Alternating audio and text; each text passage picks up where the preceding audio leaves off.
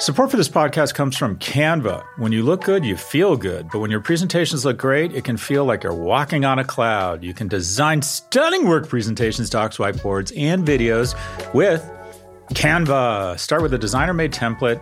Use it as a springboard for your design. Add images, graphics, charts, and more from Canva's massive media library. Start designing today at canva.com. Designed for work.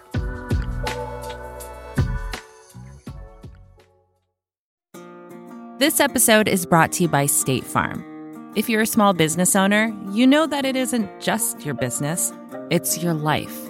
And whatever your business might be, you want someone who understands. That's why you might want to check out State Farm's small business insurance. Why? Because State Farm agents are small business owners too, living and working in your community. That means they know what it takes to help you personalize your policies for your small business needs. Like a good neighbor, State Farm is there. Talk to your local agent today. Episode 135. The first canned beer debuted in 1935. I no joke got ridiculously fucked up last night and thought, that's it, I'm giving up drinking. This morning I had a beer with breakfast because I am not taking advice from a drunk. Go, go, go!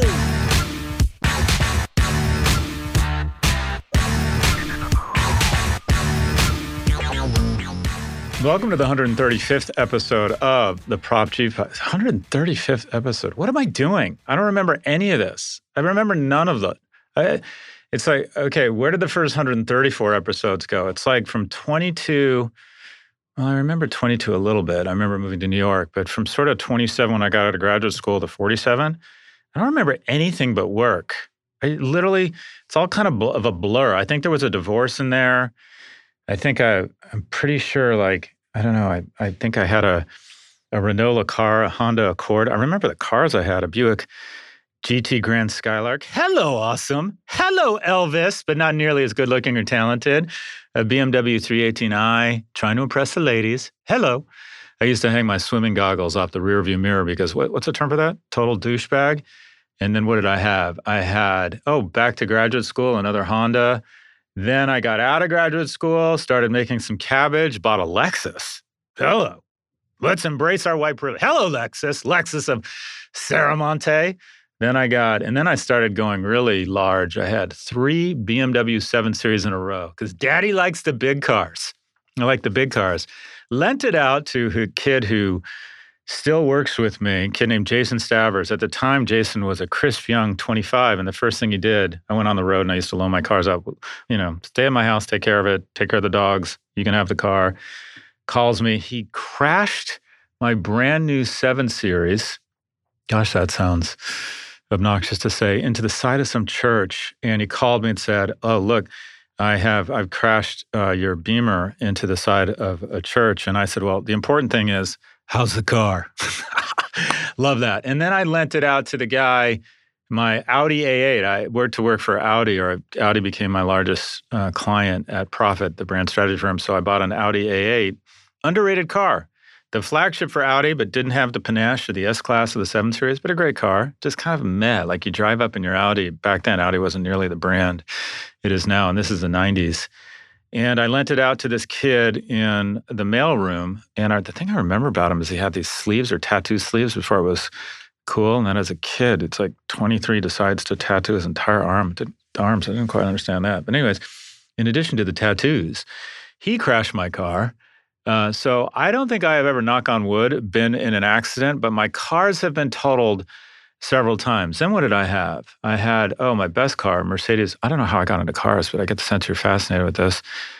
I had 3 Mercedes trucks, GL trucks. I think it's an amazing car. I think that's probably the best car I've ever owned. Very tight, feels like a car, but it's an SUV for dogs and kids.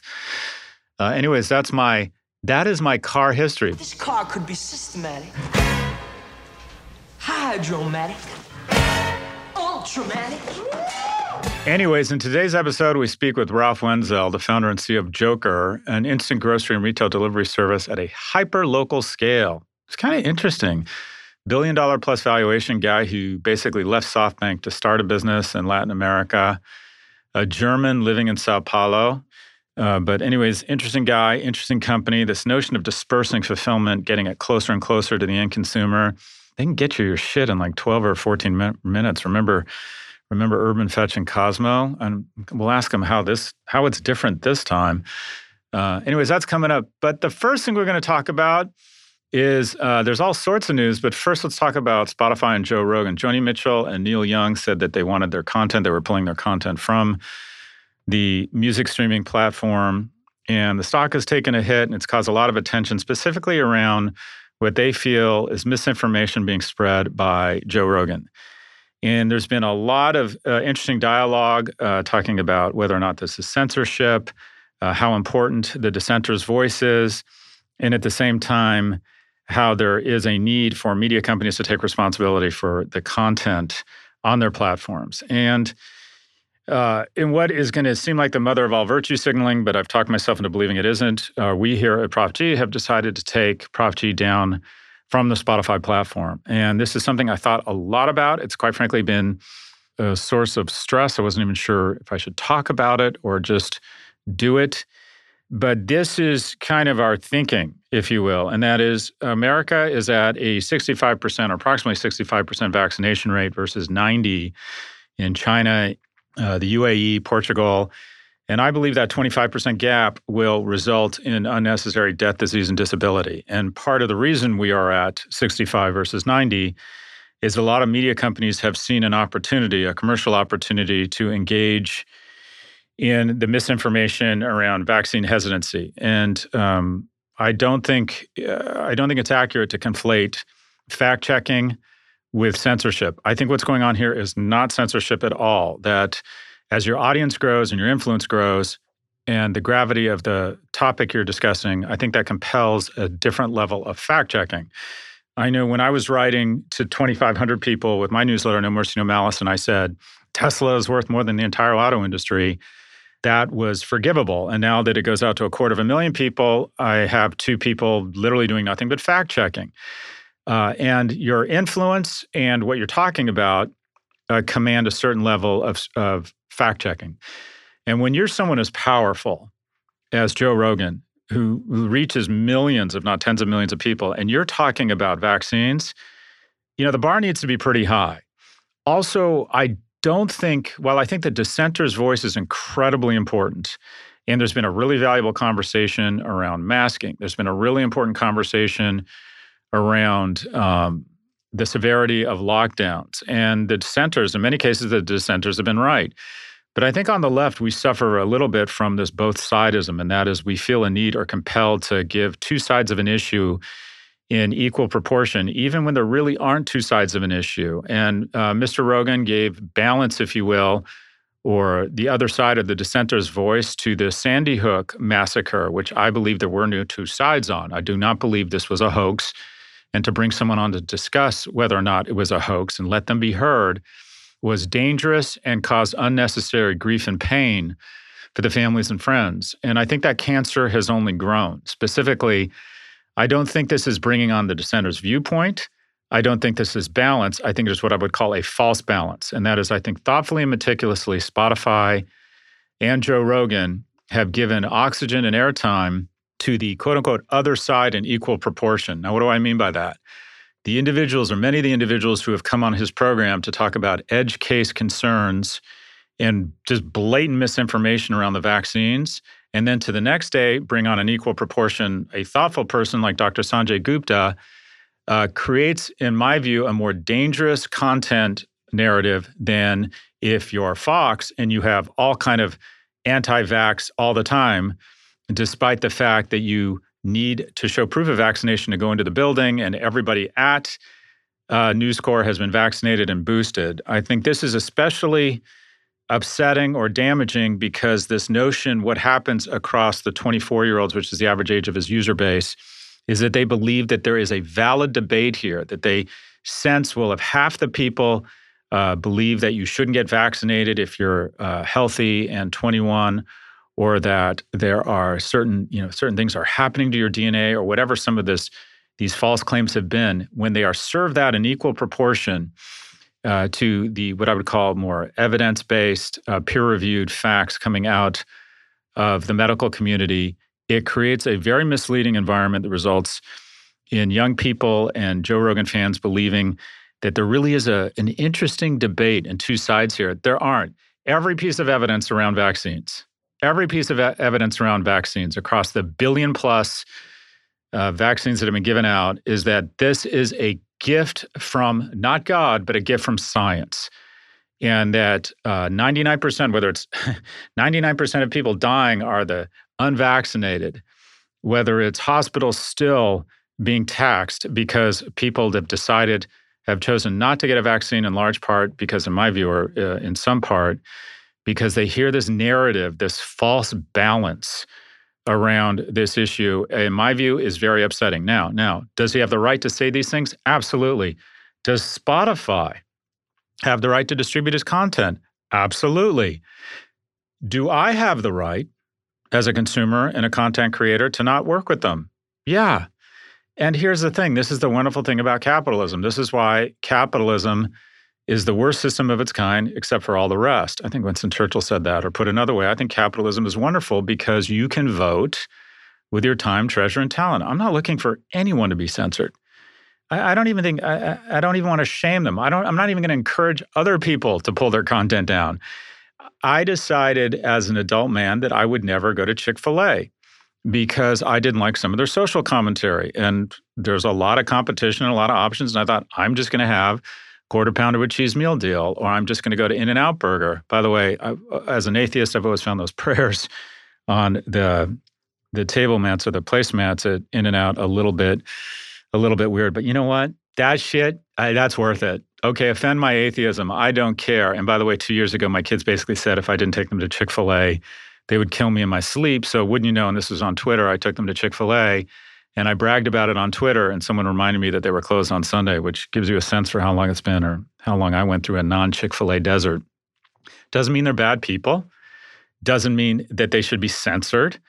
Like the people at Spotify, I totally appreciate the dissenter's voice is important, but I also have the option not to cash their check. And let's be clear, this is going to hurt us much more than it hurts them.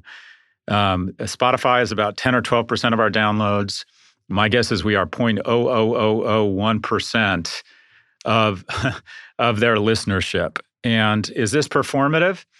Maybe it is a little bit, but I think it mostly isn't. And the reason why is that I think as you get older and you're blessed with resources or some level of economic security, if you're going to rail on big tech, you have an obligation to meet with people and elected representatives at every level or talk to bureaucrats at FINRA and explain your thinking and show them data and help them shape and craft ideas, solutions, and legislation. If you're going to rail on big education, as we have done consistently, you have an obligation at some point to do something about it. I'd like to think that we're doing something about it. I'm very involved with the universities and have voted with my time, my treasure, and my talent. And I have been very anti-vax, if you will. And at some point, the music has to match the words. And so we are pulling down Prof G from Spotify. Pivot, the other podcast I co-host with Kara Swisher. Kara, who's probably more thoughtful than me, is impressed and encouraged by some of the progress they've made. And this is the wonderful thing about capitalism. Their stock has declined. They've gotten some negative press. Joe Rogan's video on Instagram, I thought, was a masterclass on how to handle something like this. He came across as sincere, contrite. He talked about specific steps. I think the communication from Spotify was less admirable, saying they're going to put warning labels on shit. That's like big tech when they say accept all our cookies. It just doesn't, the net effect of it is almost zero. And Spotify has tried to do this big tech, wrap ourselves in a platform blanket like, oh, shucks, we're facing the same problems all these other platforms. How did we get here? What a shocker. Well, no, not really. You're not a platform. You're a publisher. And to say that it's just like the App Store or Apple Music distributing Steve Bannon's podcast, no, it really isn't. Joe Rogan is to Spotify what iOS and the iPhone are to Apple. You own this content. You produce it. You have massive influence over it. You paid $100 million for it. Okay, so a fair question. Well, what's the ask, Scott? What would you have them do? Would you have them take down the podcast? What would you have them do? And that's fair. This is my view. Again, fact-checking is not censorship. Censorship is not fact-checking. I think that they are a media company and they need to occupy the space they command, and they command huge influence. And that your obligation around fact-checking is commensurate or correlated to the influence you have and the gravity of the topic. Enormous influence, enormously important topic, which in my view mandates and augurs a level of fact-checking that they have not deployed. So what's the ask? Simple. When they have a quote-unquote expert on who says, in my view, things that are just not factually correct, that may raise the specter or increase doubt or give people an excuse or rationale to not get a vaccine, that they fact-check that statement. And I think if they had done that, if their fact-checking had lived up to the influence and gravity of the topic, they would have decided, as we do on this show, as we do on Pivot, that no, that's not accurate. We shouldn't say that. There is evidence and science that directly refutes what this individual has said. So we are either going to disclaim it, push back on it, or not publish it. Fact-checking is not censorship. That is the ask. We'll be right back for our conversation with Ralf Wenzel, the founder and CEO of JOKR.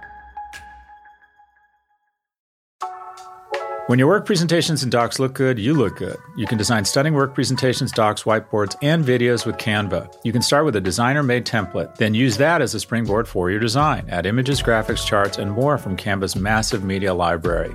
Or get a huge head start with AI-powered Canva presentations and docs. Just describe what you want with a few words, and Canva will generate amazing slides and text in seconds. It's AI that anybody can use, no matter what department you work in or whatever work task you need to get done. Look, we all need to visually communicate at work. Canva makes it easy to get your point across while looking professional. And at the end of it all, that stunning Canva presentation is going to make you look good, wow any audience, and finish your work faster. Start designing today at canva.com. Design for work.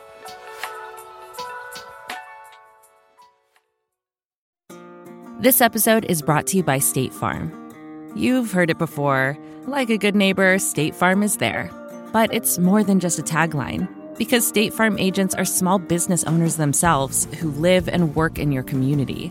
And if you're in the market for small business insurance, who better to work with than an agent who understands what it takes? State Farm agents can help you create a personalized insurance plan that fits your small business needs and budget. Talk to your local State Farm agent today about small business insurance. Like a good neighbor, State Farm is there.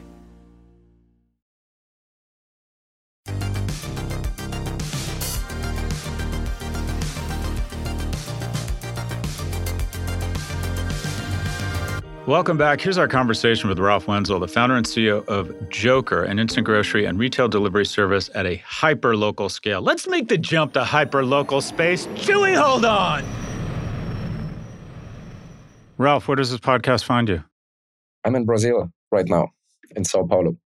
So give us the headline news on JOKR. Give us the top line. What is JOKR? So JOKR, it's basically, in essence, is a platform that allows for the activation, incubation, and the build-out of a new generation of online retail businesses across multiple geographies. And as such, we started the company 10 months ago. In those 10 months, we have been building out the business with a strong focus on Latin America and the United States. So we are a very Americas-focused proposition, and I come to that later, that basically offers the convenience of a corner store with the availability of a supermarket, and catering for the increase in demand for online grocery, online retail platforms, in combination with a need for more personalization on the consumer side, giving access to more local products and adhering to a stronger sustainability agenda. And all of that combined, we are reacting to the shortfalls of existing online retail or online marketplace propositions that are not in full control of the customer experience, that are resolving on the online payment element, or that are resolving on the online ordering element, or that are resolving on a specific level of personalization, we are trying to influence the customer experience end to end, from ordering to payments up to basically procuring ourselves into our own warehouses. And most importantly, we want to make sure that by us influencing the entirety of the customer experience from the producer, from the farmer, or wherever we're getting the products from, up to delivering the goods to the customer. Okay, so this sounds a lot, or compare and contrast. In the early 2000s, I used Urban Fetch and Cosmo. And the value proposition was the stuff I order a lot of, I can get it here in 20 minutes at a really good price. It just seemed kind of crazy convenient. How is JOKR different? And it doesn't need to be. Maybe it was Urban Fetch and Cosmo were just ahead of their time. How is JOKR different than that value proposition from 20 years ago?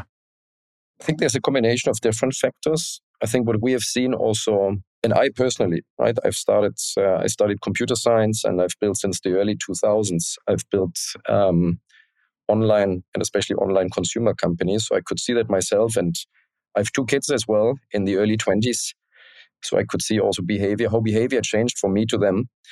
I think the requirements, customers' requirements towards online propositions have become significantly more sophisticated. The customer itself has become more sensitive, more educated, and there are overall more customers using online services and online propositions than ever before. So also Yahoo believed at one point of time that they're resolving on the online search proposition sufficiently, up until Google came with different algorithms, with a better advertising product, with different ancillary services, and resolved on the need for people to search something online differently, more efficiently, with a better eye on the customer than other previous basically search engines out there.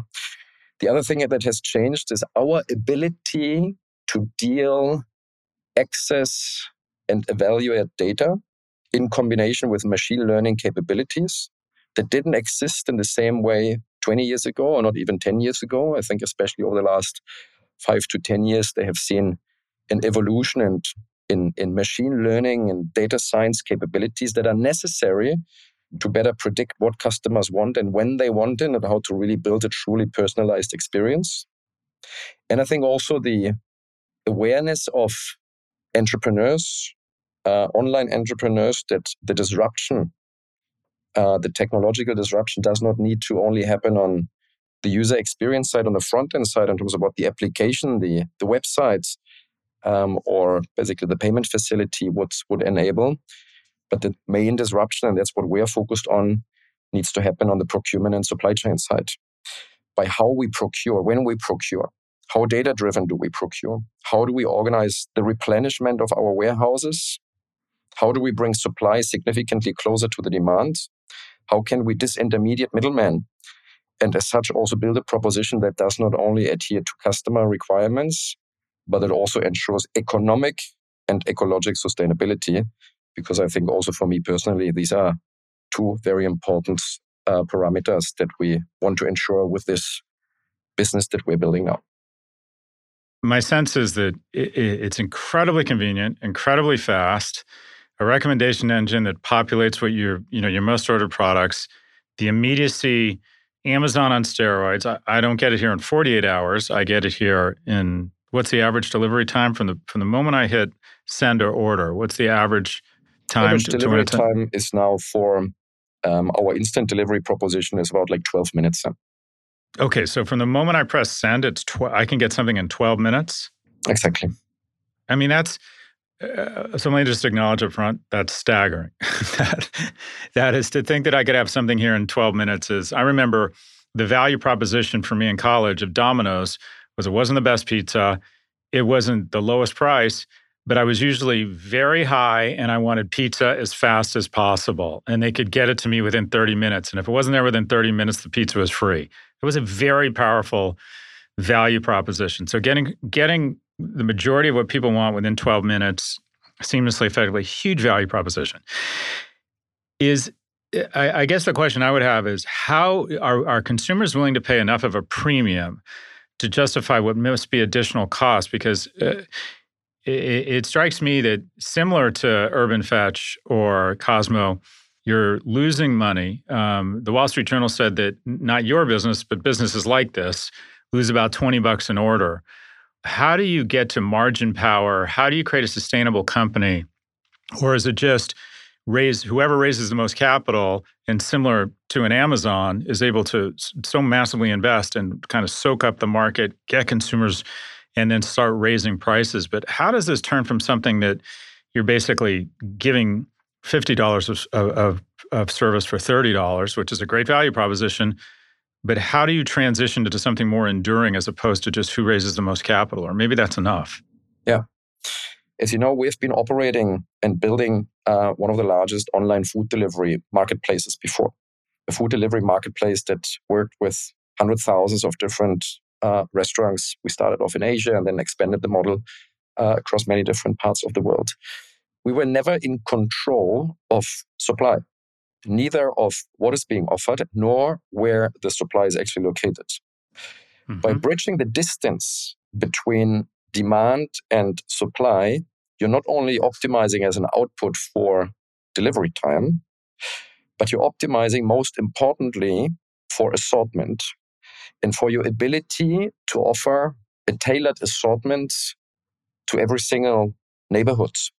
And it turns out that we have on average 50% of our assortment that is equal or comparable or pretty much the same across different neighborhoods, even in cities like New York or Mexico City, Sao Paulo. But that roughly, give or take, as an average, another 50% is more localized. Because we have seen that the type of people that live in one neighborhood versus another neighborhood are different. The needs are different. The demographic structure is different. Mm-hmm. The brand exposure of especially some of the smaller brands is different. And hence it allows us to curate assortment and be more relevant to the customers in that local neighborhood. And that plays into personalization, because personalization is not only an algorithm that suggests different standard products, but personalization also has to do with offering a different assortment. And the other thing that we are allowing ourselves, and now we come also to the to the economic sustainability of that proposition, is that operating decentralized smaller warehouses with physical capacity limitations requires us to turn over our inventory very, very fast. A typical supermarket in New York or any of the other bigger cities, be it in the US or be it in Latin America. In Latin America, the inventory turnover is even over longer periods of time, requires 30 to 45 days to turn the inventory in any given supermarket. We are rotating our entire inventory in maximum 15 days. In some of our warehouses, even less than 10 days. So we can ensure a positive cash conversion cycle of our operations by requiring us to bring the supply closer to the demand, by forecasting, given the high retention rates and the access to data that we have, and based on machine learning capabilities that we built, by proficiently forecasting, and obviously with an increase in volume and scale, getting better and better on that on a daily basis. But you have to invest in technology. Mm-hmm. You have to get to a certain scale. And obviously at the very, very beginning, you have CapEx costs for building out your own warehouses. And that's why we also, as part of our basically financing strategy, we're not only able to attract a lot of financial investors to basically secure certain equity proceeds into our business, but we're also leveraging certain working capital debt facilities that allow us to refinance our CapEx investments and our initial inventory investments in a more strategic and in a more intelligent way. If you were to kind of point to one proprietary thing that you feel gives you a real moat here around a concept that is I would say novel but not new, right? Pushing out distribution. To a certain extent, 7-Eleven and bodegas are meant to disperse distribution or product, although obviously yours is much more sophisticated. You disperse it to the actual doorstep. Where do you think in your mind this is kind of our secret sauce? This is what we're going to do better than anyone in the world? Yeah, I think there are three elements. If I'm allowed to mention those three, because you were asking for just one. The first one is the predictability, using data and contextualizing the data with many different other data points. So we contextualize customer data with assortment data, with time data, hour of the day of the week of the month, and so on. And using machine learning capabilities to predict what customers will order and when they will order it. The second thing is our ability to efficiently procure as direct as possible. And that was one of the biggest learnings for me personally when I started the business, that I thought, maybe similar to you and many others, that the likes of the big supermarket companies, the convenience store chains, and many others, they might have figured it out. My thesis when I started this business as a software engineer was, there are people out there in the world that have figured out procurement and supply chain, because they're large supermarkets that are working for decades on making this work somehow. But I figured out that most companies in the US, in Latin America, are procuring still in a very, very manual way, not in a very data-driven way. There's so many layers in between of wholesalers, distributors that are involved in the process of bringing goods from one corner to the other, all of them charging like a certain margin in between. Certain products are rotating the world a number of times before they end up at the consumer. So it's not even like an ecologically sustainable proposition. And that the whole supply chain and procurement environment globally has not seen much technological innovation evolution, right? All of us are using the Facebooks, the Instagrams, the WhatsApps. Yeah. We're using Amazon. We're using different products. And I'm sure like Amazon has done a great job themselves for a slightly different model. But the majority of offline retailers out there is relying on very inefficient, very manual, very inconvenient, and very expensive global and local supply chain processes. So our ability to procure and build a new generation of supply chain processes is the second element. And the third element is indeed how we structure and operate our warehouse operations. How do we use space? How do we ensure efficient inflow and outflow of products? And how do we optimize for every single inch that we have in our macro warehouses to be as efficiently operating as possible? We'll be right back. Support for this podcast comes from Constant Contact. If you're a business owner, you already know that it's really, really hard to cut through the noise of everyday life. If you want to connect with your customers, you need to break through the noise. You need Constant Contact. Constant Contact is a marketing platform that makes it easy to reach new audiences, grow your customer list, and connect over email, text, social media, and more.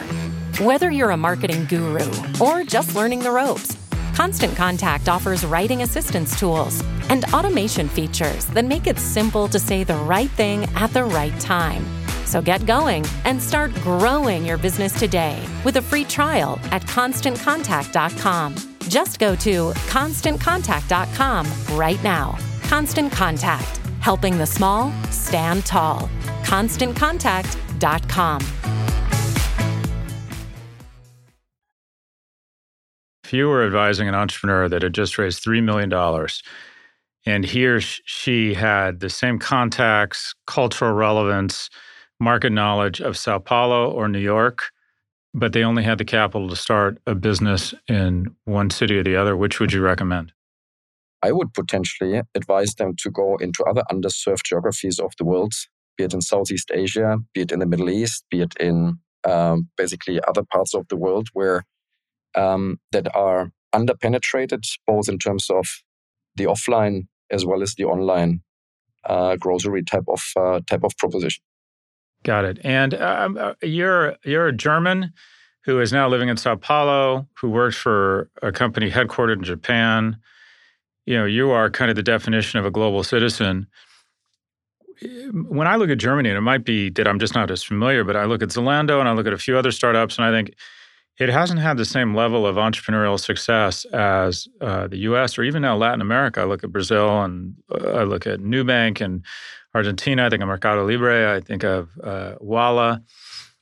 What do you think it is about German culture that is not? I mean, I guess there's more action in Berlin, but Germany strikes me as such an impressive business culture. So many, such an impressive workforce. Yet I don't think that their culture and the opportunities foot to their kind of new economy or unicorn success. One, do you agree with that? And if so, why is that? I think Germany is obviously basically a long and complex history. There also still remain differences culturally, demographically, even in terms of like values in between the eastern part of Germany and the western part of Germany that were separated for such a long period of time. And Germany is a very saturated market, and it mainly consists of like older demographics. So we have a reverse demographic pyramid to Latin America, to other emerging markets, but even older than other Western European or other Western societies. So the combination of Germany being very well saturated, very well penetrated, of a market that has an overproportionally older demographic, but also of like less entrepreneurial spirit because of their less problems to resolve. And especially on the western side of Germany, it's a society that it has basically, it's the heritage of their more wealthier, basically older generation.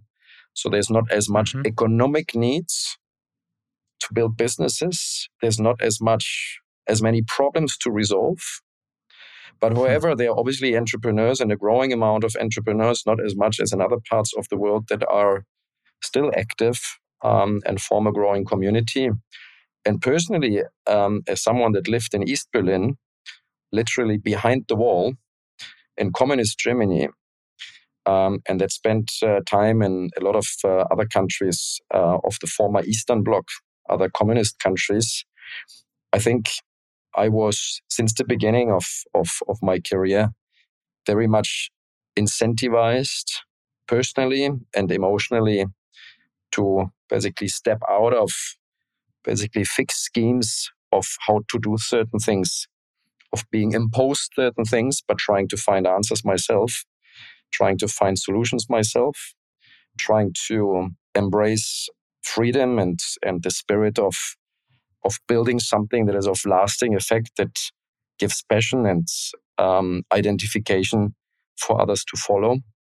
And that's also the company culture, by the way, that we embrace on at JOKR and at all of our previous companies, and that made us known and have a high reputation, because we embrace a leadership style of ownership, of tolerance, of diversity. We're not a hierarchy. We're organizing ourselves rather as a tribe of different people, and we work together in a very collaborative, very nice, very helpful and respectful way. And that is the biggest asset that we're building, and that drives also for me the biggest passion of building this out as a business. Ralf Wenzel is the founder and CEO of JOKR, an instant grocery and retail delivery service at a hyper-local scale. Prior to JOKR, Ralf built 3 companies, including Food Panda, the largest food and grocery delivery platform in Asia outside of China, Skrill, the first digital wallet company in Europe, and JOKR Ventures, an early-stage venture capital firm. He joins us from his home in Sao Paulo. Ralf, appreciate your time. Good luck with JOKR and stay safe. Thank you so much, Scott. I appreciate the opportunity.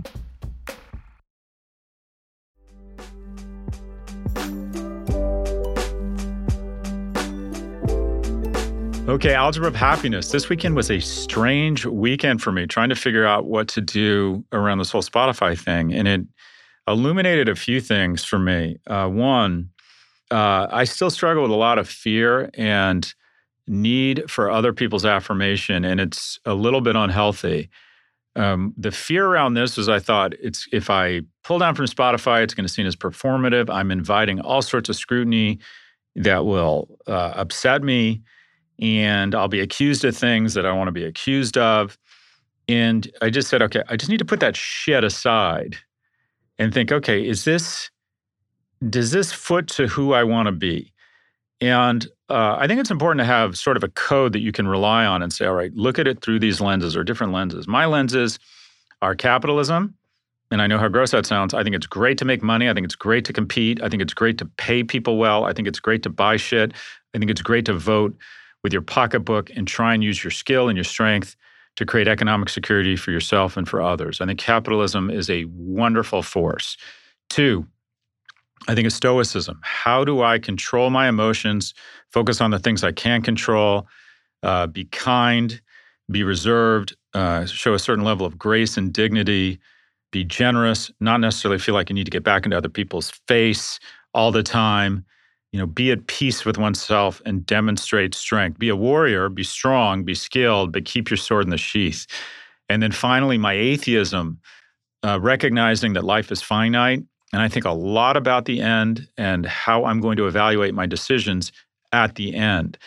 And that's in reverse order of importance, because atheism is, I look at almost every big decision I make. It really helps me to think, okay, when I'm at the end and I know that, and I say to, the nurse that's taking care of me, or hopefully people, I'm surrounded by people who love me and who I love. And I say, okay, let's light this candle or put it out and ramp up the fucking heroin and the morphine and anything else I can get my hands on. Is I would really like to trip. I mean, like serious capital TRIP all caps trip before I exit.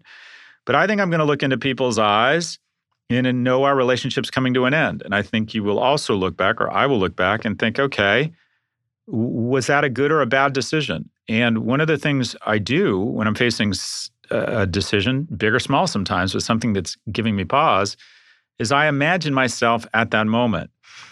And when I look back, I think the things I will regret most, and I'm trying to fix this, is not the risks I took and the damage and the fallout from those risks. I think the thing I will regret most is not taking more risks, not being bolder, not being more expressive with my emotions, not taking more risks and telling people that I care about them, not standing up for the shit that I know is right, and instead of thinking, well, you don't want to piss off these people or this could backfire. I've said some really fucking stupid things and it's backfired and blown up in my face. And I regret that moment, but I don't regret being bold. Your regrets are a function of the risks you don't take, not the risks you take and the fallout there. That really helps. Capitalism, that helped me make this decision. I don't think I'm judging or being a moral prick about this or morally indignant. You get to vote with your money. You get to vote with your time and your treasure and your talent. That's the wonderful thing about capitalism. It doesn't mean you think they're bad people. What did I also do last night? No joke. I called Kara Swisher's brother. His name's Jeffrey Swisher. He's the head of the anesthesiology department at UCSF. In addition to understanding healthcare, I find him just a very thoughtful, grounded guy. Lucky Swisher, who we talk about a lot, Kara and Jeffrey's mother, clearly did something right, because these are both very highly functional, impressive people. But I wanted his take on it because it involves a decision around the spread of what I think is medical misinformation. I then called Jeff Bucas. Jeff has become a friend and a mentor. I'm very blessed to know him. He's an investor, and this guy ran Time Warner. And I just find him very soulful and smart. And you just know that when Jeff gives you advice, he's generally trying to do what's best for you. He's a very generous person. And then I called Pri Parara, who I've met through Vox. And I said, Pri, what's your view on this? I just find him, just kind of ridiculously fucking smart and thinks with a pretty clear blue flame. And you want to lean on others. You want to get their view. One, you'll get a better view. And two, it creates intimacy in the relationship. People like to know they're valued. People want to know that you value their opinion. People want to be relevant. They want to help others. So have a set of value. Have a set of lenses you can look through decisions through. You might get it wrong, but it helps. My lenses are capitalism, stoicism, and atheism. And absolutely, I take advantage of some wonderful blessings, and that is relationships with people who are willing to take my calls at Sunday at 10 p.m. and give me advice on stuff. Greatness is in the agency of others. Our producers are Caroline Chagrin and Drew Burrows. Claire Miller is our assistant producer. If you like what you heard, please follow, download, and subscribe. Thank you for listening to the Prop G Pod from the Vox Media Podcast Network. We will catch you next week on Monday and Thursday. And one quick reminder before we sign off, we answer your questions about business trends, big tech, career pivots, and whatever else is on your mind every Monday on the pod. To submit a question, please visit officehours.profgmedia.com. Again, that's officehours.profgmedia.com to submit a question.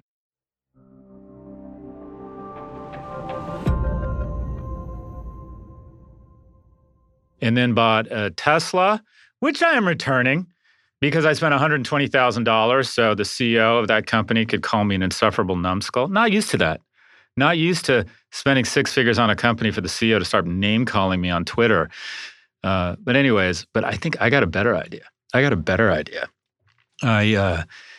Someone I live with bashed the car, the right front fender, and I'm not getting it fixed. I'm just going to put like duct tape on it like you did when you're in college. I'm going to ruin that brand on my own. Thanks to Canva for their support. You're busy, there's no denying that, and we all wish for just a little more time in the day. So why not let Canva help you get your work done faster and more efficiently? You can get started with their AI-powered presentations. Just describe what you want with a few words, and Canva will generate amazing slides in seconds. It's AI that anybody can use, no matter what department you work in or whatever task you need to get done. Finish your deck faster. Start designing today at canva.com.